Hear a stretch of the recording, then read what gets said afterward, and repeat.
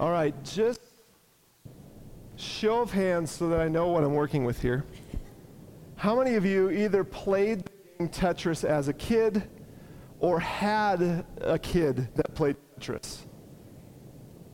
Awesome. This series, it's going to work. It'll make sense. So Tetris is one of those games that I played a lot as a kid, but I played it on this device. One of those. Nintendo Game Boy. Some of you guys might remember those. We did not call those devices back then. We called them bricks. And I'm pretty sure, like honestly, it was so chunky and so big. It's a little Game Boy, little game, but it was so chunky that I'm pretty sure you couldn't fly with it because TSA would have said it's like a weapon. You could use this to hurt somebody. They're big, chunky things. I loved that. I had a love-hate relationship with the game Tetris. And for those of you maybe not familiar with it, it's a game. What I loved about the game is blocks came down slowly, and you had to place the blocks. And if you got a whole line filled, that line would disappear. But if there was a gap in the line, it wouldn't disappear. And then more blocks, and the blocks in different shapes, like you see up here on the screen, would come down one at a time. And what I loved about doing this, playing this game was building it in such a way that I would leave one row in the middle or on the sides, and then I would wait for that long skinny block to come, and then I'd turn it and just go, and you'd blast like 4 different lines at one time, and that was called a Tetris. That's where the game comes from. Didn't know that, did you? So that's what Tetris is like. Now, that's what I love doing. It's so satisfying to bloop, bloop, and the whole thing, right? What I hated about that game is inevitably there would come a point where I would put a block in the wrong place. I'd place it wrong and oh, now I got this big gap. Or, do you remember this? You get a block that you had no place for it, and you didn't know where to put it. You couldn't put it in a place that actually, so you had to just flip it on its side and put it over here, just put it over there. And then all of a sudden you got this thing jutting up, and your beautiful thing, your dream of getting a Tetris is gone because you got this ugly thing that's kind of out of place. And that was kind of frustrating about the game. If that wasn't enough, the more that you played the game, the higher level that you got to, the faster the blocks became, which was just nerve-wracking. And if that wasn't enough, there was the music. Can you think of the music? You got it in your head? Can you help us out with the music, Trevor? You remember this? Keep it going. This is good. Oh, it's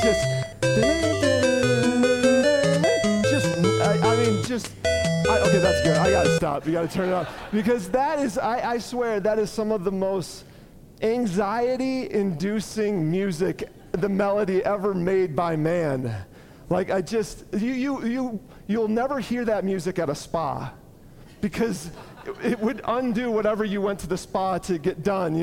Man, I just got a massage, but my back is killing me. Why? Oh, they're playing Tetris in the background. Why are they playing that music? It's just this, and if that wasn't bad enough, the music got faster with every level that you played as well.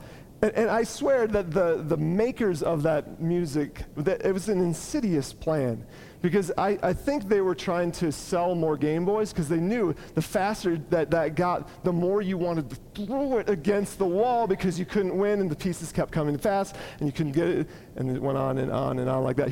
But I'll say this about Game Boys. Modern devices have nothing on a Game Boy for how hardy it is. I mean, you look at a smartphone sideways and the screen will crack right now. The Game Boy, you could throw it against the wall, 2 minutes later, feel bad about it, walk over, dust it off, pick it up, dust it off, say you're sorry to it, flip the on-off switch, and guess what? 50-50, it would reboot. And if it doesn't reboot, you know what you would do. You kids from the 80s and the 90s, pull out the cartridge and do one of these. Put it back in, guaranteed start every time. That's my childhood right there. The gray brick, it was awesome. And you'd be up and running, playing Tetris, level 1, the music's slow, the pieces are coming down, the blocks are coming down one by one with the dream of getting a Tetris. While I no longer play Tetris, I'm in danger if I'm not careful. I play a similar kind of game when it comes to my life.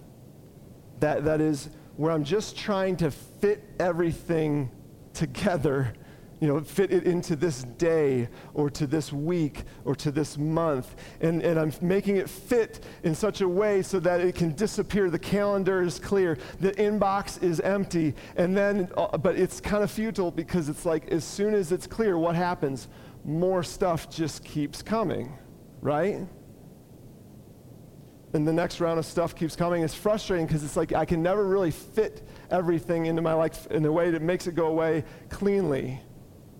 And there's all this stuff. There's the meetings, the homework, the bills, the dry cleaning, the deadlines, the kid pickup, the kid drop off, the oil changes, the rake the leaves, the book reports, right? That's the list of stuff that we have to do. What stuff we want to do. There's that list too that we'd like to fit into our lives, right? The trips, the vacations, the days in the mountains, the hanging out with friends, going for a bike ride, cooking a good meal together, calling your mom, on a date, throwing the ball with the kids. Dun dun dun dun dun dun dun dun dun dun dun dun. It just keeps going and going and going. It drives you crazy. Have you ever felt that way? Have you about your schedule? About trying to make time in your life, trying to fit it all together, do all the things you need to do, and a few of the things that you want to do. See, I have a theory as to how we get here, how things get so manic and so crazy. It's pretty simple. I think you and I just want to get the most out of life. We want to make the most of life. And so we're constantly balancing, yes, I've got these things that I need to do and these things that I want to do, and I'm going to try to fit them all together. And if I can do, remember in the game where you're going down, you could do that slide move, you get all the way down and slide it in, and you're like, hey, if I don't talk to anybody in the hallway and I skip lunch, I can make it to my kid's soccer game in time to see him play, and then all of a sudden, that didn't work. And you don't have the margin in life, and things kind of implode. So we're just trying to get the most out of life, and here it's pretty simple, and that's not a bad thing. Getting the most out of life is not a bad thing. I actually think that's the fingerprint of God on our hearts, that God created us for fullness of life, and He created us to desire that. But we need to be careful, because we're gonna say it this way in this series: in our attempt to get the most out of life, we often lose sight of what's most important in life. The danger of playing Tetris is in our attempt to get the most out of life, we oftentimes lose sight of what's most important in life. In our attempt to get the most out of life, sometimes we lose control of our lives. You ever have that feeling? Like, I am not in control of my life. I'm just responding to things. And that's dangerous. Because if there's no margin, if there's a bump in the road, all of a sudden you're double booked, triple booked, you missed a monthly payment, you can't make that payment, and if something happens, and your life is in danger of imploding. But here's the thing that we really, what this is really about, is in our attempt to cram everything into life, sometimes what happens is we push out the people closest to us in life. What happens is, if we're not careful, in our attempt to get the most out of life, we went into cram the most into life, we end up pushing people out of our lives, and sometimes even the people we love the most, right? We've got so much going on, we're trying to cram them into that little pocket of time that we have, and kids aren't crammable like that. They're not meant to be crammed like that. Honey, I've got from 5:30 to 6:15, but you need more time, the two of you. The problem is in our attempt to get the most out of life, sometimes we lose sight of what's most important in life. So this is what Tetris is all about. This is the next few weeks we'll be talking about how do we get the most out of life without destroying our life? How do we get the most out of life without blowing up our life? How do we get the most out of life without losing sight of what's most important in life? Quick show of hands. Honesty is good, right? Let's do this in church. How many of you, this is a timely message? Just raise your hand if you feel like this is timely for you. I appreciate it. That's great. here's the thing. If you feel like, yeah, I feel like I'm playing that game and sometimes I feel like I can't win, I'm really glad you're here at church. So I want to say that. I'm glad you're here, and I think the next couple weeks will be fruitful. At the same time, for those of us who play the Tetris game with life, this is going to be a tough pill to swallow. What we're going to look at today, the passage we're going to look at, is going to be kind of a tough pill to swallow. And so I decided to bring some candy to help with this. I'm dead serious about this. I have sweet tarts here. And what I want you to do is, I don't have one of these for everybody, but what's cool about this candy is I've done this ever since you're a kid. There you go. There's right there. So go ahead and pass these out. I got a bunch of them. And just break off. Make sure you get 3 or 4 sweet tarts in there. Because, okay, the reason I'm doing this is because this message is going to be a tough pill to swallow. So I was like, I'm going to hand him a pill. And I'm like, that's lame. And then I don't have that many pills. And then like, what kind of pills are they? It just kind of gets weird. So I was like, okay, I'll hand him a sweet tart. Looks like a pill, like a Tums, for heartburn, which I thought worked. And then it also worked because today's message is kind of sweet tart. It's going to be tart at times. But in the end, I think it's a sweet message. And I think it's exactly the message that we need for those of us who are trying to get the most out of life, but in danger of blowing up our lives. So I thought I'm going to give them sweet tarts. So here's what I want you to do. You can feel free to eat 1 or 2 of those now, but make sure you save a couple of them for later. Honestly, have some. It's Halloween, right? So it just makes sense. This passage is Psalm 90 is what we're going to look at. And if you want to open up, there's Bibles right in front of you. That you can open up to Psalm 90. And again, this passage, there's some tartness to this passage. It's poetry. It's kind of grandiose language. It's big language. And some of the verses are tough pills to swallow because of what they say about us and what they have to say about God. And honestly, this passage will make this passage might make some statements about God that you don't agree with. And I want to kind of lay that out in front because there's some tough truths about who God is that we're going to look at today. I want you to know that's okay. If you don't agree with it, it's okay. I'm glad you're here, and I want you to stay with it. Because I think there's still, even if you don't believe everything that this has to say today, I think there's still some good stuff for you in it. My Bible says, Psalm 90, a psalm of Moses. Now the Psalms, there's 150 Psalms in the book of Psalms, and most of them were written by a guy named David, and they're poetry, they're songs. This one is interesting because it says it's ascribed to Moses. As we're talking about this, I'm going to assume that Moses is the author. It's hard to tell whether he actually was or not, but I'm going to say Moses said this, Moses said that, so just bear with me there. But what we're going to see here, why this is the perfect passage for us today, is we're going to see what Moses is about to share is he starts to share his view of time. You'll see this from right out the gates. It's his view of time is in this passage. And just so you know, don't stop reading. Everybody stop reading. Everybody look up here. We'll get there. What he's trying to get at is he's trying to make one point. Put the point right in the front, so that you don't miss it. Context is what we're going to find Moses saying here through his reflection on time is context is everything. Context is key. And when context, I mean where we fit, where our lives fit within the grand scheme of time. That's what I'm talking about when I say context. How many of you ever use Google Earth? And you type in your address and it zooms in your house. You're like, hey, there's my house and my car. There's my dog. It's pretty cool. It's really detailed. What context is zooming out from your house and seeing where your neighbors are. Like, hey, neighbors are like right over there. I didn't know that. That kind of stuff. That gives you context.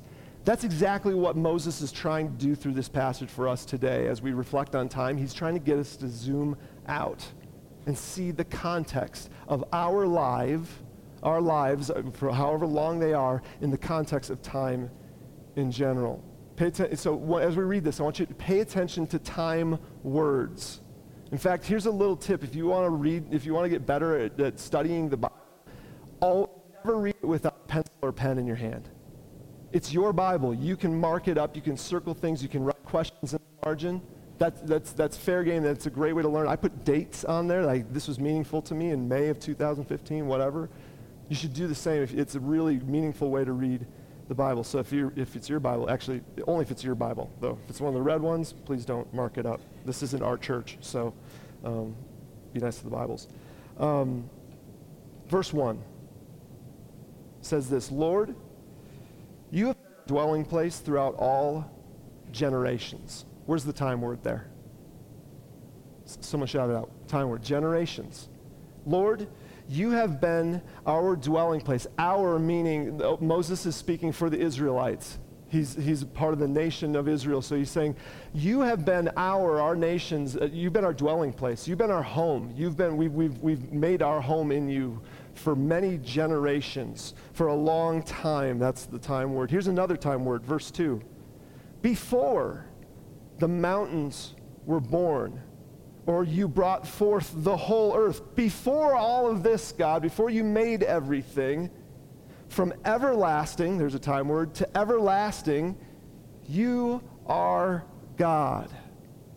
Now, again, Moses is trying to get us to zoom out, right? He's trying to get us to see the context. So we think about the bookends of our lives, from when we were born to when we die. That's our context. God's is the everlasting time before that and the everlasting time after that. Little different bookends. When he looks at time, he looks at it a little bit differently than us, than we do. Verse 3. In this verse, I love this verse because Moses gets a little Lord of the Rings here. Watch this.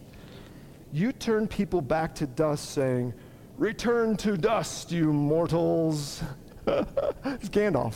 You know, you shall not pass. Return to dust, you mortals. You turn people, God, you turn people back to dust, saying, return to dust, you mortals, no matter how rich you are, no matter how poor, no matter how old, no matter how young, like it's just, no matter what, in the end, at the end of it all, God says to all of us at some point in time, return to dust, mortal. It's time. Verse 4, 1,000 years in your sight is like 24 hours that has just gone by, a day. Or even like a watch in the night, which a watch in the night is they usually broke the night watches into 3 parts over the night, so 3 to 4 hours each. He's saying, and maybe you've heard this before, that for God, to God, 1,000 years is but a day. And Moses said, no, it's not even a day, it's like 3 or 4 hours. It's just like that. You know, when I was preparing for this, it made me think of those, you know, those meters that show how fast the government spends our money. There's like, brrr, ching, ching, ching, ching, ching, ching. You know, is that how God sees my time, my days, my years? Because 1,000 years to him is like but a day. Isn't that interesting to think about? Verse 5. It gets a little poetic here. You sweep people away in the sleep of death. They're like new grass of the morning, and in the morning it springs up new, but by evening it is dry and withered. We know that in Colorado. We know that play. Hey, green grass! Oh, look quickly. It's going away. Moses is saying that's kind of like our lives. This green grass where it's fresh and new and budding, and then not enough rain. What do we got next here? Look at verse 10. Let's skip to verse 10. Our days may come to 70 years or 80 if our strength endures, and yet the best of them are but trouble and sorrow. It's kind of a bleak thing, but it's true, right? And you know what's fascinating about this to me? Our lives are way different than the ancients. This was written 3,000 plus years ago. And yet here we are, we're 70 to 80 years, that's what we got. Some of us a little bit more, some of us a little bit less. But that's about what we get if our strength endures. And yet the best of them, he's saying even in good life, there's trouble. There's sorrow. And then he says this, for they quickly pass and we fly away. And then that's it. Do you see what Again, context. You see what Moses is trying to get us to feel here? What's he trying to get us to see? How short life is, right? And you don't need the Bible to feel this way. All of us felt this looking at the stars, and you think about how gargantuan the universe is, how old it is, and you feel real small. You know? You think about history and past generations, and your great-great-grandfather, and they thought this was big, and it's like, wow, it's like you start to think, it's going to be done soon. It's pretty small. And see, within this context, you feel small. Life is short. Moses is trying to get us back to these moments, to this emotion, where you start to ask, okay, since it's so small, what do I do with that? Right? How do I make the most of that? See, and here's the thing. I think everybody goes through this, religious, non-religious. All of us are faced with the brevity of life. We go to a funeral and we start thinking, And I think there's a few different reactions that we can have to the shortness of life, the brevity of life. One is we can just kind of throw up our hands and say, it's just insignificant, right? We can just say, if it's so short, I mean, really, is this really all that important? In fact, some of you this morning feel insignificant. You feel small, in not a good way. And I'm glad you're here because that's not what Moses is trying to get us to see. He's not trying to get us to see, life's short, so just don't take yourself too seriously. He's not like, just give up. That's not what he's saying. It's actually the contrary. He's like, no. Life's short, but you're still a child of God. Your life's short, but it's still a gift that he's given you those years. So that's the first reaction, is we can kind of say, what's the point? So insignificant compared to the universe. Yeah, we can do that, but it's not the best action that we can take. I feel like we can start to play Tetris. See, I think that's why some of us are in the place that we're in. We feel ourselves getting older, and so we're like, I got to cram this in.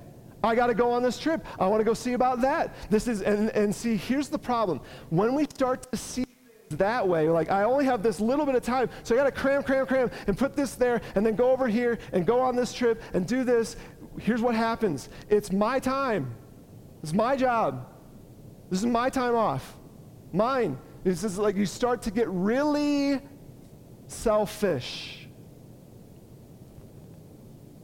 You start to get really, this is all about me and my time.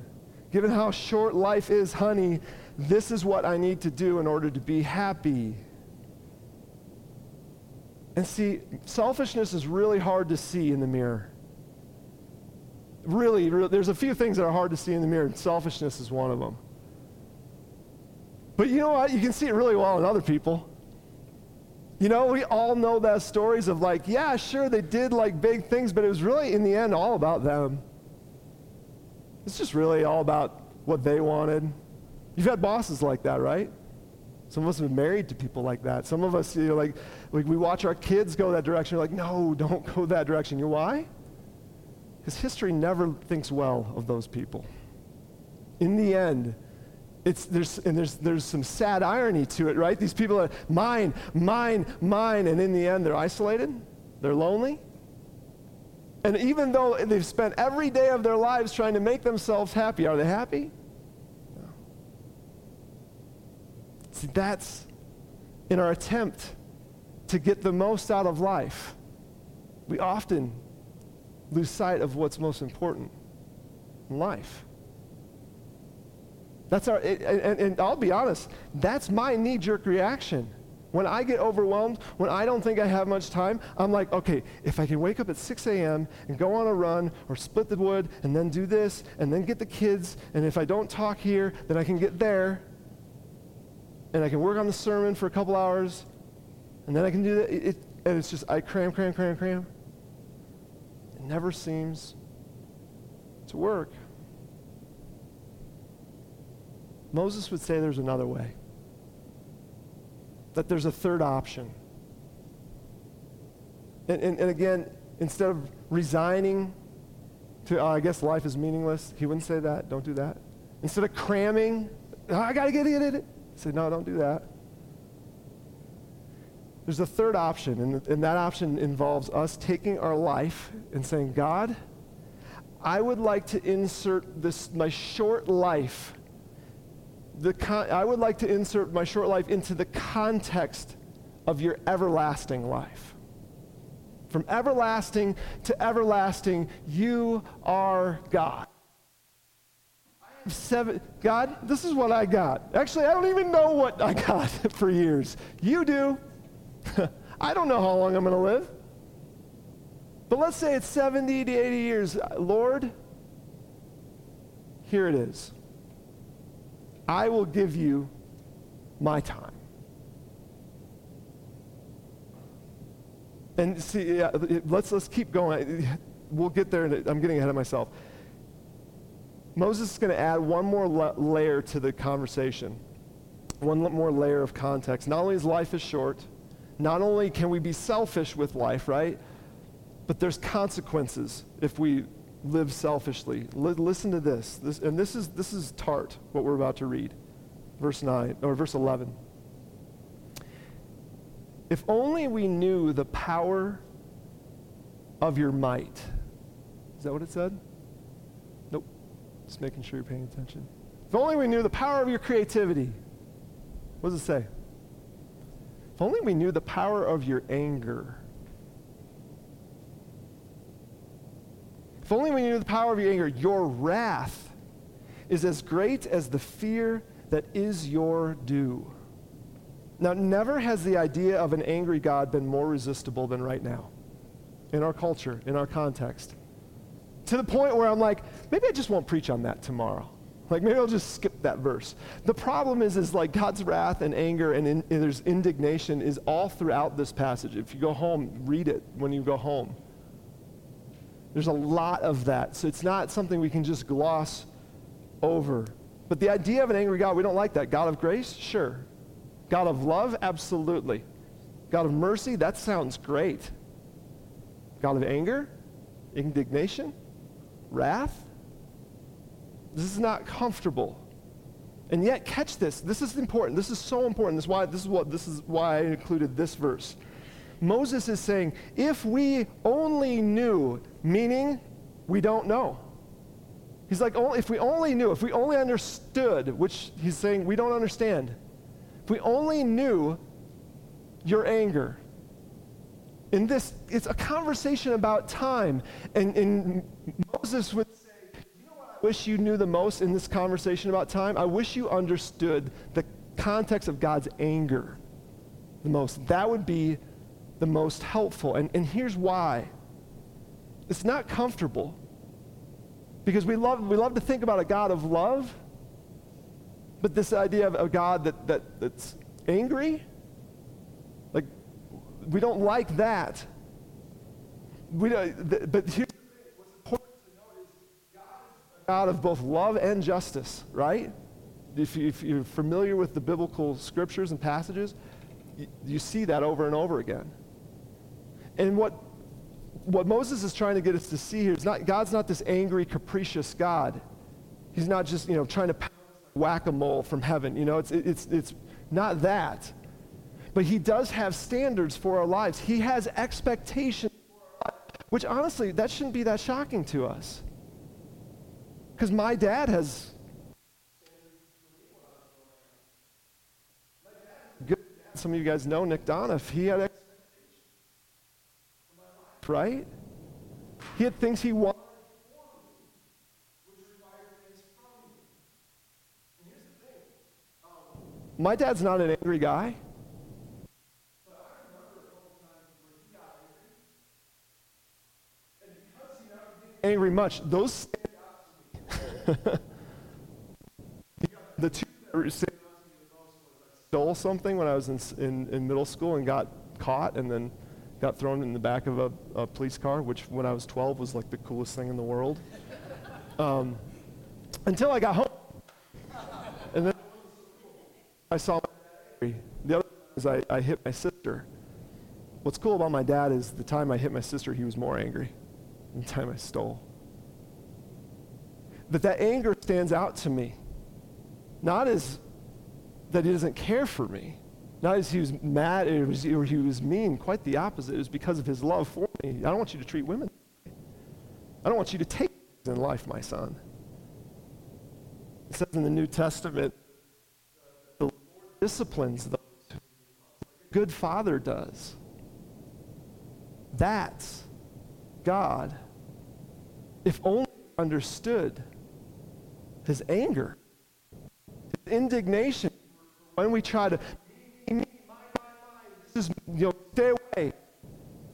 He's like, my son, live your life. If only we understood your power, your wrath is as great as the fear that is due you. Here's another word, fear, that we don't love, but this, for the ancients, the idea of the fear of the Lord, that was the beginning of knowledge. What Moses is trying to get us to see here is we serve a big God. And unless we recognize our place with that God, we'll never revere him. We'll never give him the reverence that is his due. And see, this is helpful when it comes to our time. Because look at this next line. This is the heart of it right here, guys. Verse 12. Teach us to number our days that we may gain a heart of wisdom. God, in all of this, like you're everlasting, we're not. We're grass that's here today, tomorrow. In light of all that, would you, Lord, see, this is a prayer. Would you teach us to number our days aright? So that we can what? So that we can gain a heart of wisdom, which I need so badly.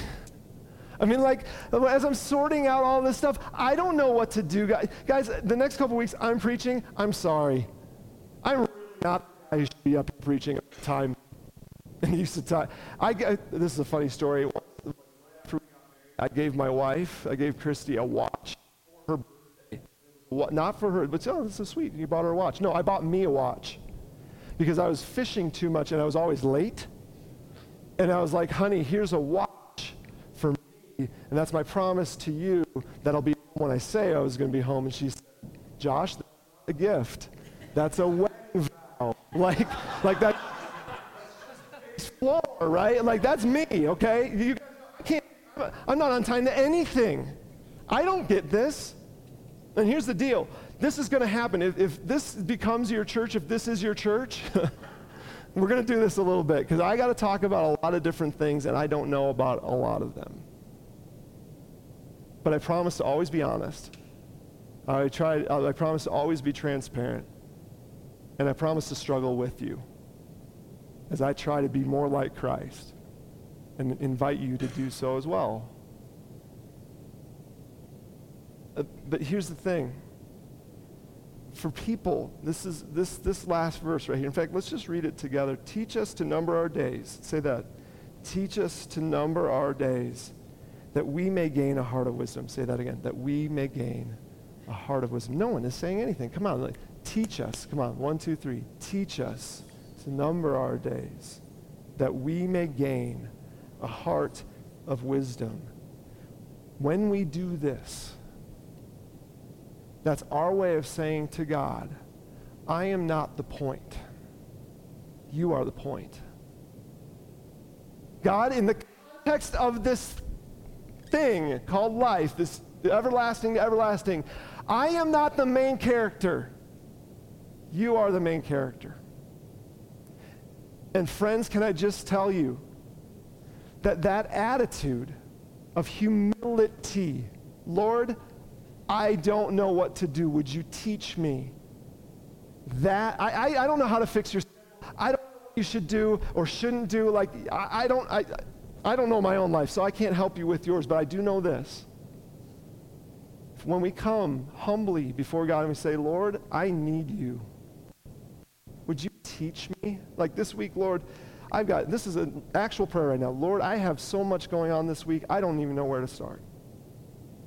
Would you teach me, Josh? Would you teach me, Lord, how to number my days this week aright, so that I may gain a heart of wisdom. I want this prayer to be on the tip of your tongue all week. The more that you struggle with trying to cram everything in, I want that to be on the tip of your tongue. Monday morning, tomorrow morning, right there.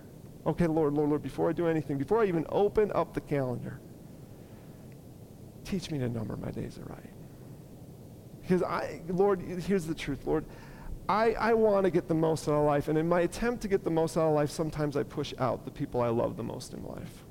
Would you teach me to number my days aright? He'll give you a heart of wisdom. He'll give you clarity as to what to say no to, what to say yes to. Teach me to number days. And here's the other thing what that'll do. That kind of prayer breaks the spine of selfishness, right? Because it's not all about me, and I'm not the center of the universe, and it's not really my time. It's not really, my retirement. It's not really mine. Teach me to number my days, right? You know what else it does? It gives us courage to create margin for the people we love the most. Because when we submit, when we're saying, God, you're the everlasting God, would you take my time? I want to take my few years and I want to be a part. You're the main character. You're doing the cool stuff. I want to be a part of that. Would you take that? And when we have to say no to things that we really, really want to do, we start to realize, okay, this hurts right now, but it's because I'm not seeing something, and I trust you, Lord. So I will submit to you. See, that's a better way. That's a better way. For people who play the game of Tetris, we need this the most. Honestly, if you're feeling swamped, pray this prayer. Invite God in. The goal for the series, the goal for today especially, is I want to challenge you. I want to petition. Would you invite? Would you be willing to invite the God of the universe to have input into your schedule through prayer? Lord, teach me to number my days aright, so I can say yes to what's really important and no to what is not. Two things as we close up this morning. You got your pack of sweet tarts? So I know it's a tough pill to swallow. And it's tart to start, but it's sweet in the end. That's how this prayer works. It's like, I don't want to say no to these things, but I'm going to. I want you to keep that with you this week. Monday morning is probably a good time to kind of just check in, level set, and say, Lord, teach me. That's your reminder to just pray that prayer. Teach me. If you're not a believer, you're not a praying person, maybe you're not even comfortable praying because you're not even sure what it's about. Honestly, can I just suggest one thing? I think there's something for you here.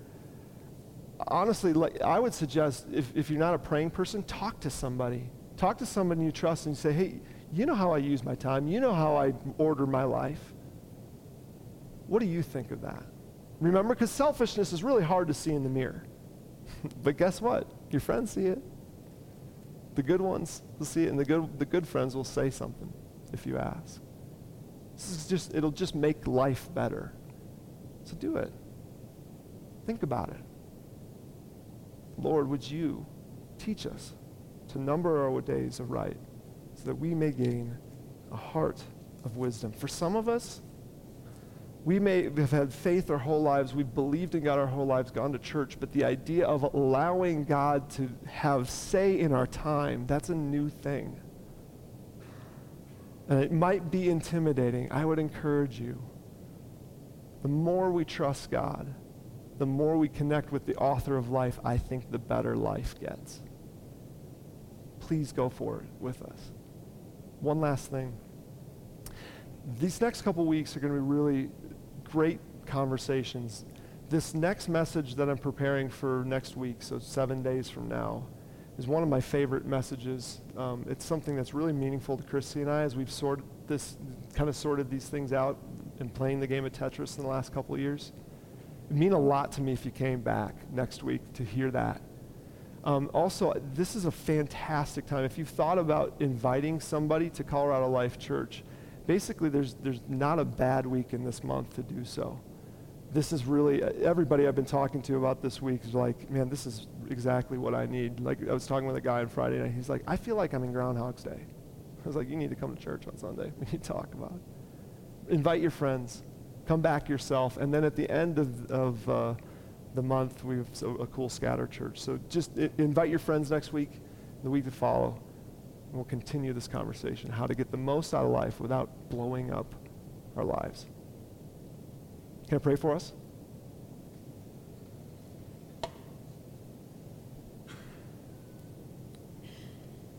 Father, I confess that I make a lot of mistakes in this area. I confess that I'm a very selfish individual, especially when it comes to my time.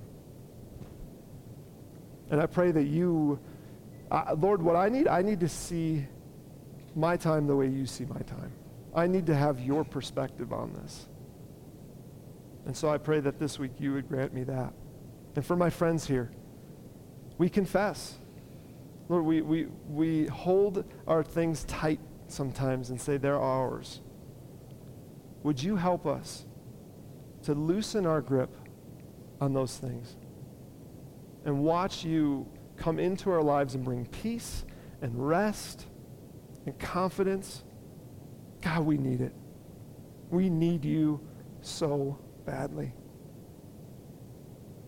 Be with us now as we sing songs to you. I believe your work is not yet done today in this place. I thank you for that.